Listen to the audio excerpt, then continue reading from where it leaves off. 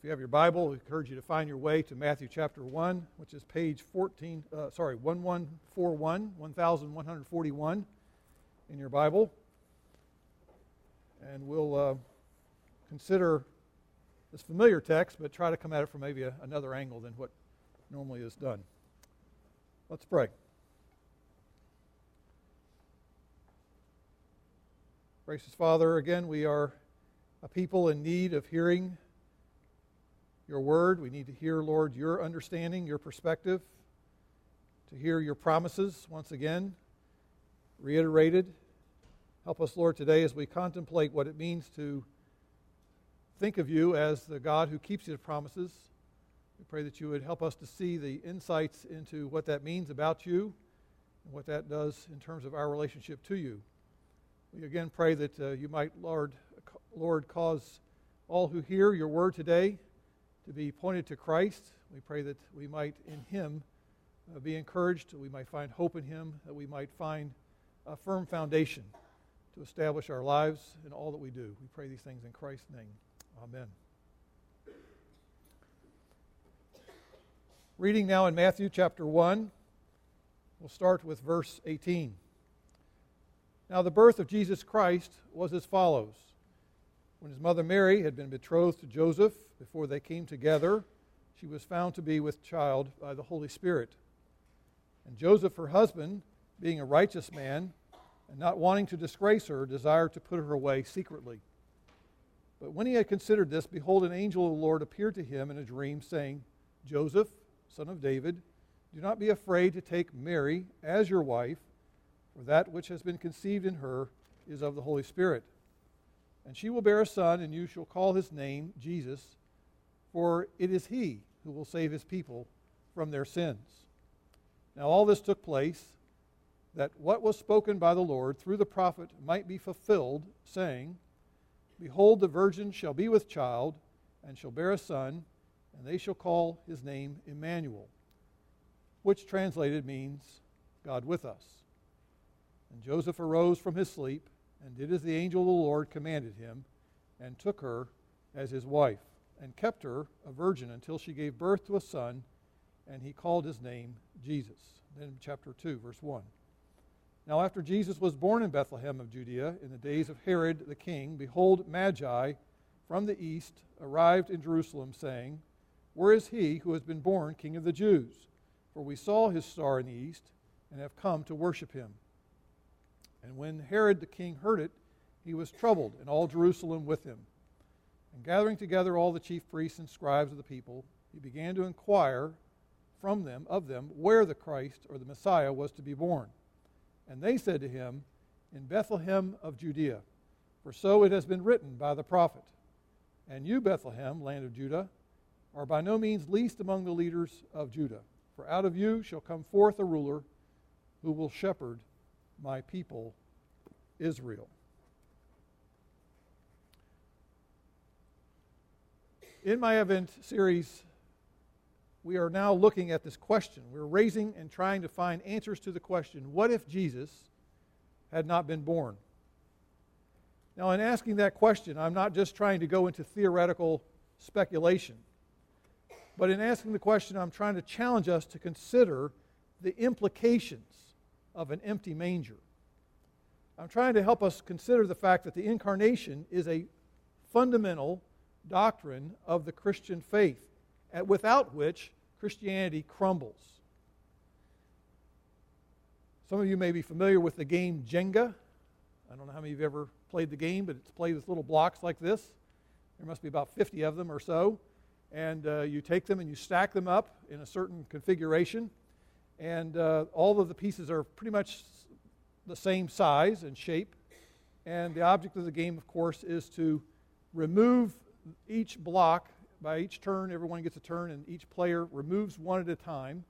And as the game continues on, obviously you've got a lot less blocks. It becomes a little more unstable, and you're trying to pull out the different blocks without making it fall. And eventually, if you keep playing, it will fall. We played earlier this summer with my family. We were in a park up in Maine, and someone had taken 2x4s and made their own homemade giant Jenga game. And so we were out there playing outdoors, and all the family were playing. We were pulling one out after the other. We got a ton of them out of there. The thing is just wobbling. And unfortunately, we couldn't finish the game because the wind blew it over. Nobody touched it. It just sort of collapsed at the end. And what I'm trying to help us see is that similarly, at some point, if you pull out of the tower of Christianity, the block called the incarnation, Christianity as a faith will collapse. It will fall. It will crumble. And so this morning I want to set forth another line of inquiry. Last week we looked at the question, what if Jesus had not come? We looked at the fact there would be an ineffective or empty cross, essentially. Today I want to ask the question, if the manger of Jesus was empty, what impact on the world that we live in today would it be for all of these Old Testament promises and prophecies that were made about the Messiah? What about those? For example, right here in chapter 1 of Matthew, which we just read, there is the prophecy from Isaiah 14, the prediction that there would be one who would come born of a virgin. And then there's the prophecy of Micah chapter 5:2, which I read in chapter 2 of Matthew. He cites and quotes of the fact that predicting that the Messiah would be born, of all places, in Bethlehem of Judah, not in Jerusalem, not in Rome, not in some other significant city in the ancient world. And what's interesting in that passage, if you noticed it in chapter 2, is that the priests and the scribes, the experts at the time, the religious experts among the Jews, they all agreed. We all know where the Messiah is predicted to be born. It was commonly known, these prophecies. So my question is, if Jesus was never born, and you have all these scores and scores of predictions and prophecies regarding the Messiah and his birth and his life, what happened if they didn't come true? What does that mean for Christianity? What does that mean? What are the ramifications about God's promises that were spoken through his prophets? If they are not fulfilled, if they did not come true, what then? What does it say, more importantly, about the reputation of God? What does it say about the character of God? Can God accurately predict the future? Can God be trusted when he makes promises? Is the Bible merely a human story compiled of other stories written by other people, myths collected down through the ages, just an inspirational book? Or is it an accurate history inspired by God? And is it unique in giving us an accurate revelation about God? Well, I want to first talk about God, and then I want to sort of comment briefly then about the Scriptures later on here in my message this morning. But I want to first of all sort of backtrack and just say there's been a movement in the last 15, 20 years among scholars as they've tried to wrestle with this understanding of God and his understanding of the future. And they've come up with a view about the future that it's not something that God knows. They have suggested in this theory, this position called open theism. And they would suggest that because they say that God experiences time like you and I experience time. And because the future does not yet exist, they would say that therefore God does not know what the future holds. I'm not saying that I think this. I'm just saying this is a common view that's now being propagated and sold in books, and people are sort of buying into it. Now, they would say that although God is aware of various possibilities that could happen, they would say that free will decisions of God's moral creatures like you and me would therefore be unknown to God until those decisions were made. You say, well, why do they come up with this convoluted theory? Well, they would say that the events of tomorrow remain hidden from the mind of God until tomorrow actually arrives. And the reason why? They're trying to preserve human freedom. And we understand that. We understand that there's a need to understand and balance these issues out. They would say, if God knows my choice before I make it, then it would seem as if my choice was not a free choice to be made. This view also attempts to shield God from the charge of being a causal agent or someone who actually brings about evil in the world. And certainly we don't affirm that, and the Scripture doesn't teach that at all. But the question is, if God does not know his own creatures' choice before they make them, they would say, well, therefore God cannot be held responsible for the choices they make if those choices are evil. So what are the implications of a view like open theism? saying God does not know the future. It cannot be known to him. What happens if we adopt this limited view of God's knowledge regarding the future? Is it possible that such a view might result, therefore, in an empty manger?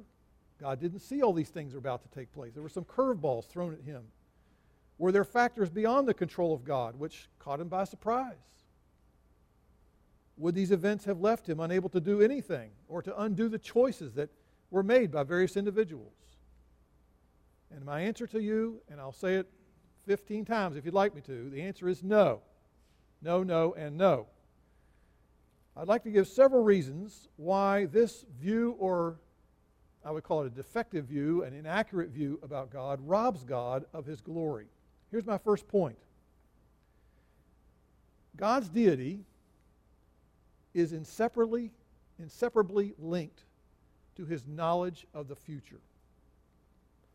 And I want to point out a very important passage of Scripture that reinforces this the most clearly in all of Scripture that I can find.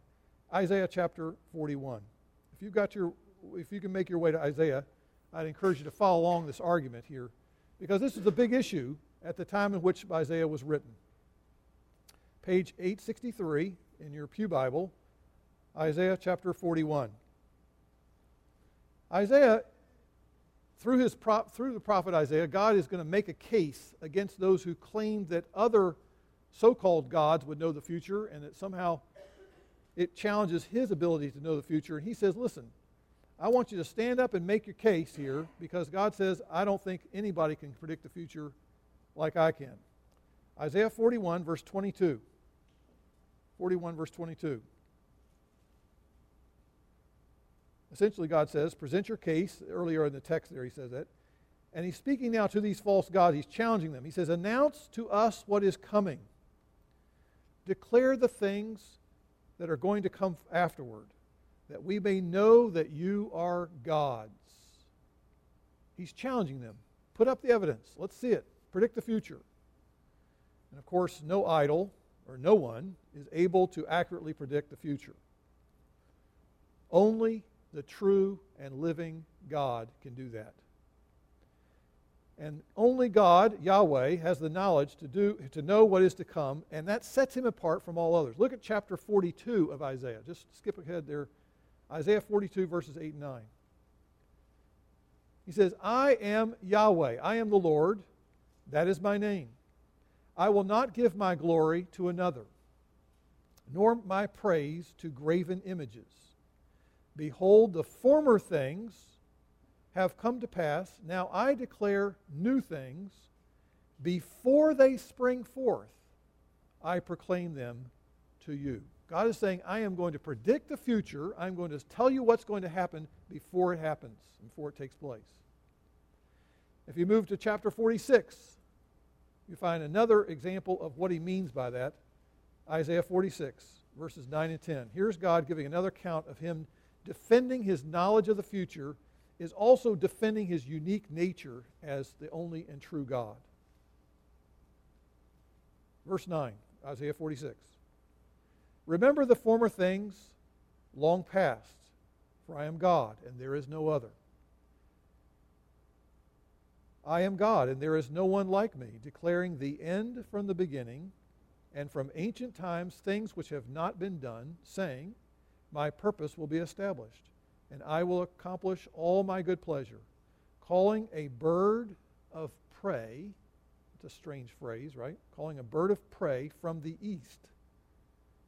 The man of my purpose from a far country. And the person he's alluding to there is Cyrus, King Cyrus, which is the Persian Empire. Even though this was written during the Babylonian Empire, the Persia didn't even exist as an international empire at that time. This was written, again, 150 years before Cyrus even obtained the position of king. And if you don't think that Cyrus is alluded to there, if you check chapter 44, verse 28, or chapter 45, verse 1, he calls him by name, Cyrus. He predicts that Cyrus is the one he's going to raise up, who is a pagan king, who is going to accomplish what he wants to do, and that is to return the people of God back to their homeland after being in captivity in Babylon. Continuing now with the last phrase, verse 10 there. Truly I have spoken, truly I will bring it to pass. I have planned it, surely I will do it. And sure enough, he did. It did take place. And these passages were written now in the 8th century when Jerusalem was still standing. Jerusalem had not been attacked at the time Isaiah was writing, but it was written in such a way that after everything has collapsed, everything has been destroyed, they would read what Isaiah wrote far in advance and realize God is speaking to them in only the way God can. He's been predicting the future, assuring them He is sovereign, assuring them that He is indisputably accurate in His predictions. And Matthew's point is, as he keeps citing fulfillment of Scripture, which he sort of began to pick up there in chapter 1 of Matthew's Gospel, he mentions the phrase, and all this took place to fulfill what the Lord had spoken by the prophet in verse 22, chapter 1. That's a repeated theme in all of Matthew's Gospel, as he shows again and again and again how God had predicted, God had prophesied these things. They are fulfilling themselves in Jesus over and over and over again. So that God's knowledge of the future is bearing evidence that only He is the true God. That God, who gives a word that can be trusted. There's no distinction now made between what God planned to do and what man would choose to do. What we understand is when God makes these prophecies, His judgment was accomplished through the Babylonians. That's true. It involved the choices of pagan people, but He made them as part of His instruments to bring about ultimately His plan and accomplish His purposes. So my point here is, number one, was to show that in the Old Testament there are many, many examples of only God being able to predict the future, and that is therefore part of His divine nature. Here's a second reason why I do not buy into open theism, and again the alarm and concern of saying what happens if Jesus was never born, is because open theism, the idea that God doesn't know the future, is erroneous. Why? Because Jesus Himself, who was God in human flesh, He predicted and had accurate knowledge of the future. And we're going to look at a couple examples in John's Gospel. So if you find your way to John's Gospel, chapter 13, I want to point out a couple of examples of this. There are many others I could give you, but these are just a few. Jesus predicted future actions of other individuals around Him in ways that clearly showed He was not your average human being. But He did it in such a way to show that these individuals were morally accountable. They were responsible for the choices that they made. He's not predicting the fact that they're going to do something and then somehow He's morally responsible for what they chose to do. They are responsible for what they did. John 13, verse 19. Gathered there with all of His disciples in the upper room, celebrating the Passover meal, Jesus said, verse 19, "From now on, I am telling you before it comes to pass, so that when it does occur, you may believe that I am." Now, some of your translations add the word He, that I am He. But that He is there by inference. The translators add it to help make sense. But I think what Jesus said in the literal Greek says that I am.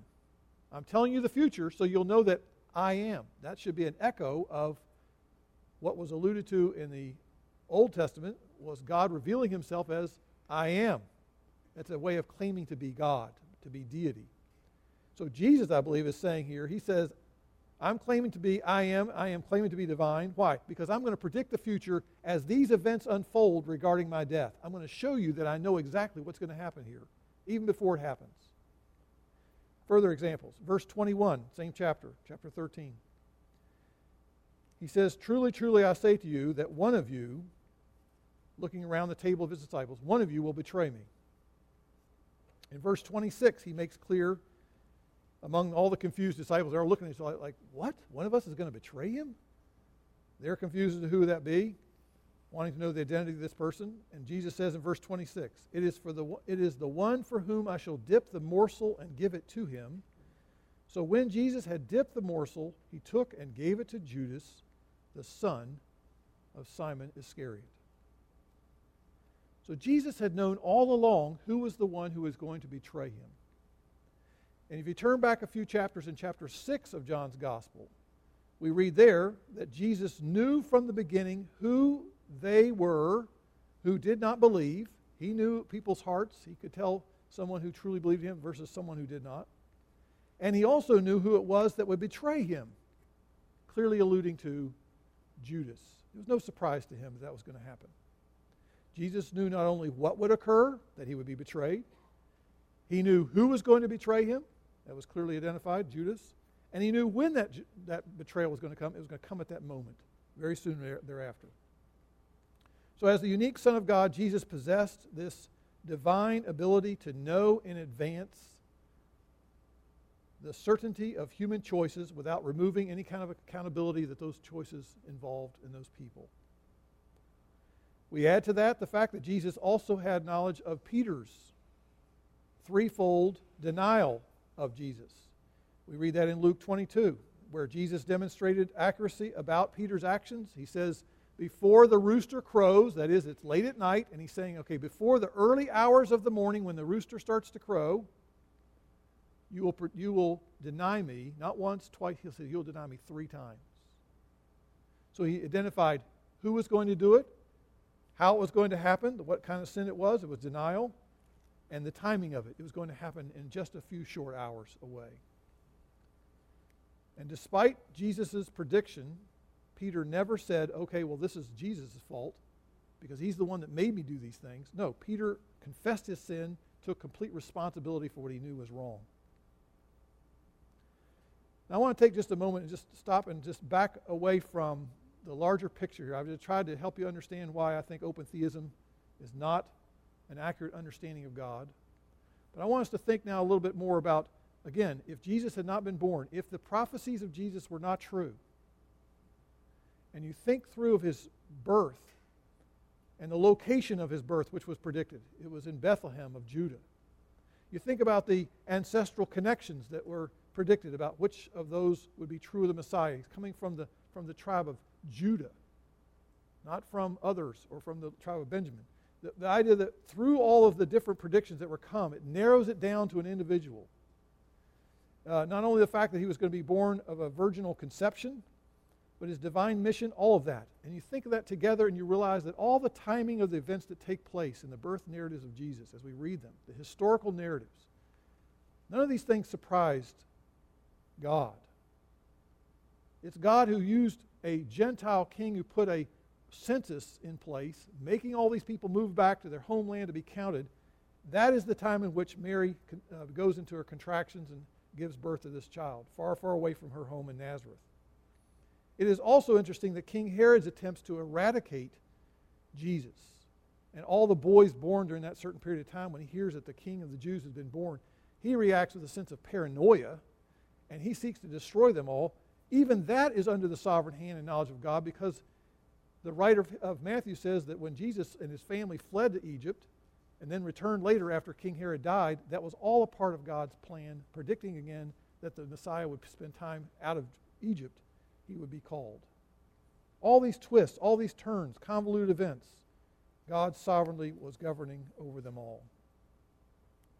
And this is why I'm convinced that it's important that we step back, look at the Scriptures, and begin to ask ourselves, it is amazing what transpires with the accurate predictions of the future that have come to pass in the person of Jesus Christ. It is absolutely unique.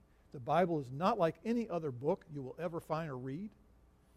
It has so many amazing illustrations or examples of this kind of phenomenon of predictions of the future being fulfilled in one person. It is indeed almost incomprehensible.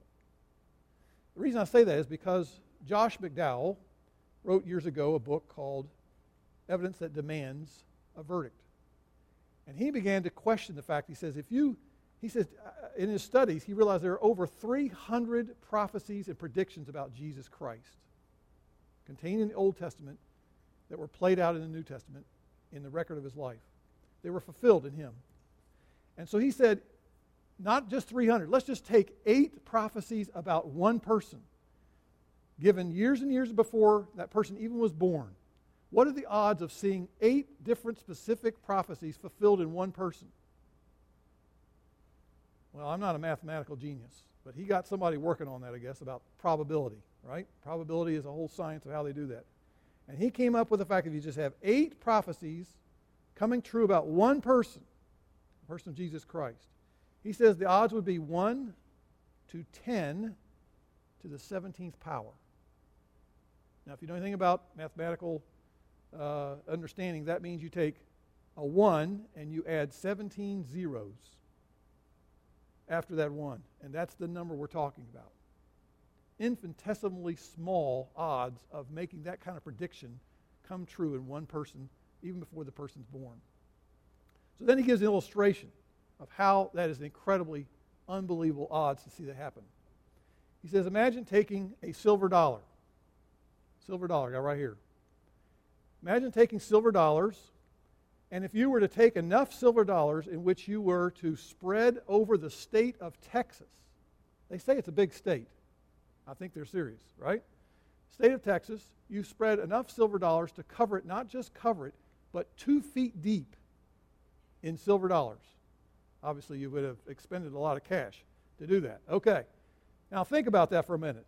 2 feet deep, state of Texas. That's a lot of silver dollars. And then you take one silver dollar like this one, and you put a specific mark on it. I've given a red X on this one. And you were to say to a person, you blindfold a person, and you say to him, okay, you are free to put this coin anywhere you want in that state. And he gives the responsibility to hide it somewhere, or not to hide it, but just place it somewhere in that huge geographical area. The odds of someone being able to reach down and pick that up with one drawing is the odds of 1 times 10 to the 17th power. What he's trying to say is that the odds are just not going to happen on a human attempts to try to predict the future. This is God giving information and knowledge about only God would have about the future. We're seeing it fulfilled in the person of Jesus Christ. It indeed tells us a lot about God and the Scriptures. Therefore, what are the implications for you and me? If God's predictions did not come true in the person of Christ, then God can no longer be God. Let's start with that point. If our choices somehow throw a wrench into God's plans, then we're going to rob God of His position as the ruler over all. But because God has accurately predicted so many of the events of Jesus' birth, indicating in advance that He knew beforehand what was going to happen, we can rest assured, therefore, that God is sovereign over all and that He rules over all. And God's prophecies, my friend, always come true. His predictions are sure. His promises are reliable. They are trustworthy. No one can do anything to undermine the sure word of God. Not even the most powerful rulers or dictators or kings or potentates or prime ministers of the world, none of them can overthrow the will of God. Not Herod the Great, not Nebuchadnezzar, not Hitler, not Stalin, not Osama bin Laden. The Bible tells us that they are all the servants of God and that their actions fall under the umbrella of His sovereign rule. I'm not saying that He is responsible for what they did. They made their own choices. But it's under the umbrella of His sovereignty. And so I would plead with you, don't ignore, and please, by all means, don't somehow overlook the wonderful implications of a manger that is occupied by the one who is promised by God. You see, God does not lie, and His word is completely reliable. He doesn't break His promises, and if the manger was empty, we'd have no basis for any kind of confidence in God. But if God does not know the future, then He cannot be trusted as one who providentially brings things to pass according to His eternal plans.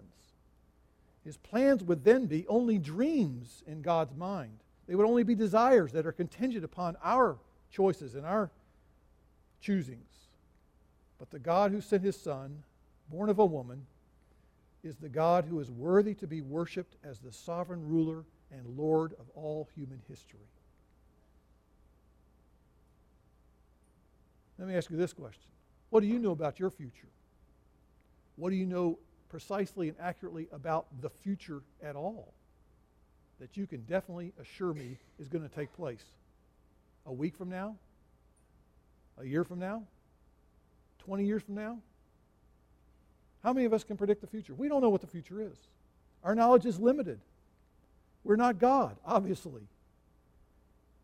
But God knows all things. He knows our future. God is never caught off guard like we are. So therefore, I'm calling us today to trust God completely.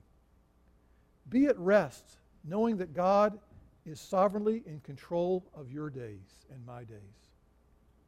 As you meditate upon the events of Jesus' birth, that as a baby he was placed in a feeding trough of all places, where cattle normally consume their grain and their food. We can know by that God ordained those humble circumstances. And no amount of suffering, no amount of hardship, no amount of impoverishment or difficult circumstance that you and I might encounter will pull us under from the firm foundation of God's Word and God's rule over everything. So no matter what you're facing, no matter what difficulty you find yourself in, do not think and draw the conclusion, well, somehow God has let things just sort of fly out of control here. It's beyond Him. No, it's not. That's one of the lessons of Christ's birth.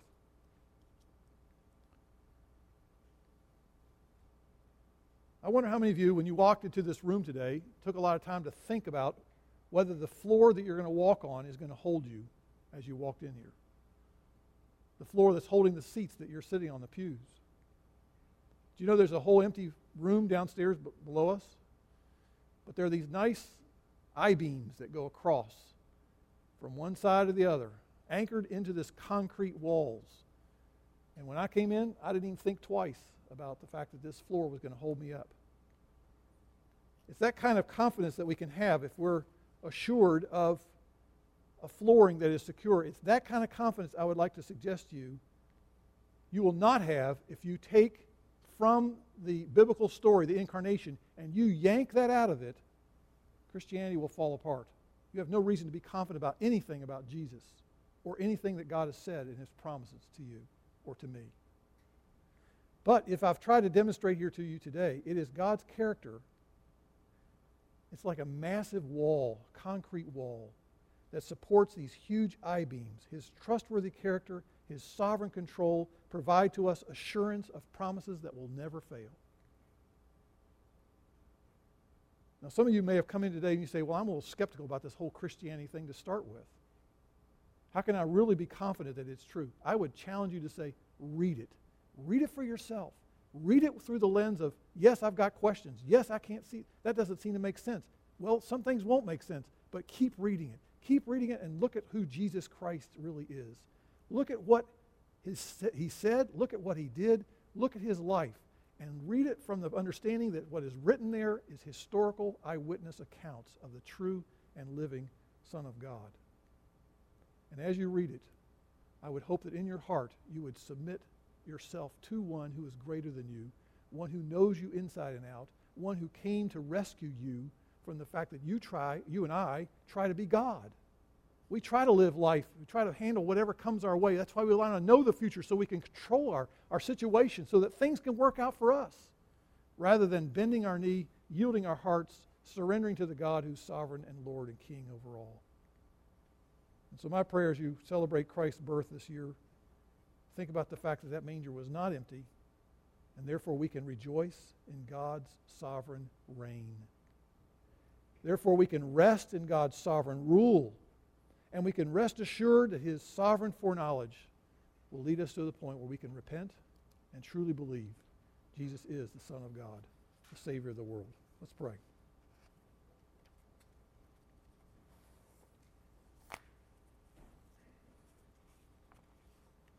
I'd like to ask us to stand for just a moment. We're going to stand as I pray.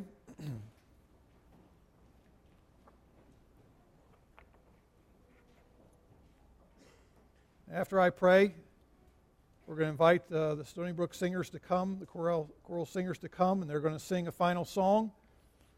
And then I'd like to also encourage you to remain seated for the postlude and just take a quiet moment to pray and reflect in your own heart what God's been speaking to your heart today. Heavenly Father, as we humble ourselves before you today, we confess that we are not God, only you are. We thank you and praise you that you know the future and that your prophecies and your promises are true 100%. And Lord, as we see the demonstrated of the amazing accuracy of your word fulfilled in the person of Jesus Christ, Lord, we once again realize that we are dealing with the true and living God when we read your word. And I pray that you would apply to our hearts important lessons for all of us, and those of us who are filled with anxiety and fear of the future, or those of us who have a sense of foreboding concern about what lies around the corner that we don't know about, Lord. I pray that you would help us to rest assured in you and your sovereign promises, your sovereign control, to know that you've promised you also that Christ is coming back someday, and that there is a hope of his second coming. Lord, I pray that as we look and anticipate that, you would help all of us to have hearts prepared for his second coming, that we would be humble before him, repentant, and fully yielded and surrendered to him. And we pray, Lord, that you might be honored and glorified in our lives as we recognize and worship you as the God who controls all things. We pray in Jesus' strong and wonderful name. Amen. You may be seated.